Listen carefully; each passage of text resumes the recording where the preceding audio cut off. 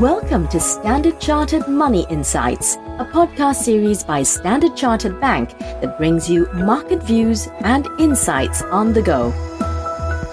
Welcome to Cut to the Chase. This is Thursday, the 16th of February.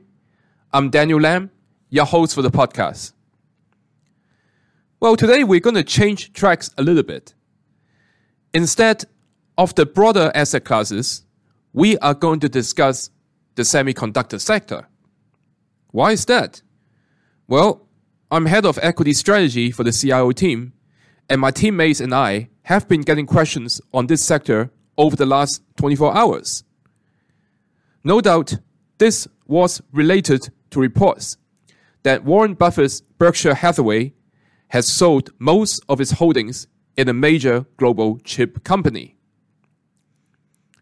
Now, last month, this chip company posted strong quarterly and annual earnings, but gave a muted forecast on prospects for this year, given the global slump in electronics demand because of rising inflation. And they are not the only chip companies experiencing this headwind. This downtrend in memory chip prices is likely to continue until the second quarter or even the third quarter for this financial year. And the impact from a potential US recession could hit demand cyclically. Moreover, due to recent rise in US-China geopolitical tensions, there are reports of the US government considering a ban of direct investments in certain high-tech sectors in China, and other countries joining the US in restricting the sale of advanced machinery to China. These moves are not surprising because there's increasing rivalry in the multipolar world.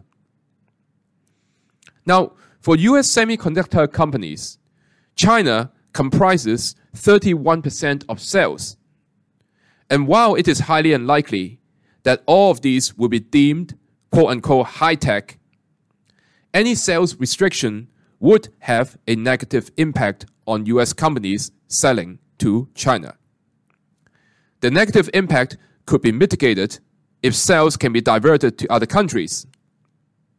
Indeed, non-China Asian companies could benefit if they can make the necessary semiconductor investments and sell end products to China. With decreased competition, they would be able to generate higher returns. Now, overall, the structural demand for chips remains robust, with AI grabbing more attention now, in addition to the digitalization and electrification trends. Thus, for long-term investors, they may consider targeting levels to purchase semiconductor stocks in stages. Looking at the Philadelphia Semiconductor Index, i.e. the SOX index, there is support roughly 8% and 20% lower from the current spot price. That is all from me for today.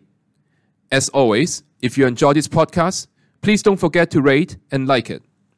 Thanks for listening, and we wish you a happy day ahead. Thank you for listening to Standard Chartered Money Insights, a podcast series by Standard Chartered Bank. For more details on the latest market insights, subscribe to Standard Chartered Money Insights.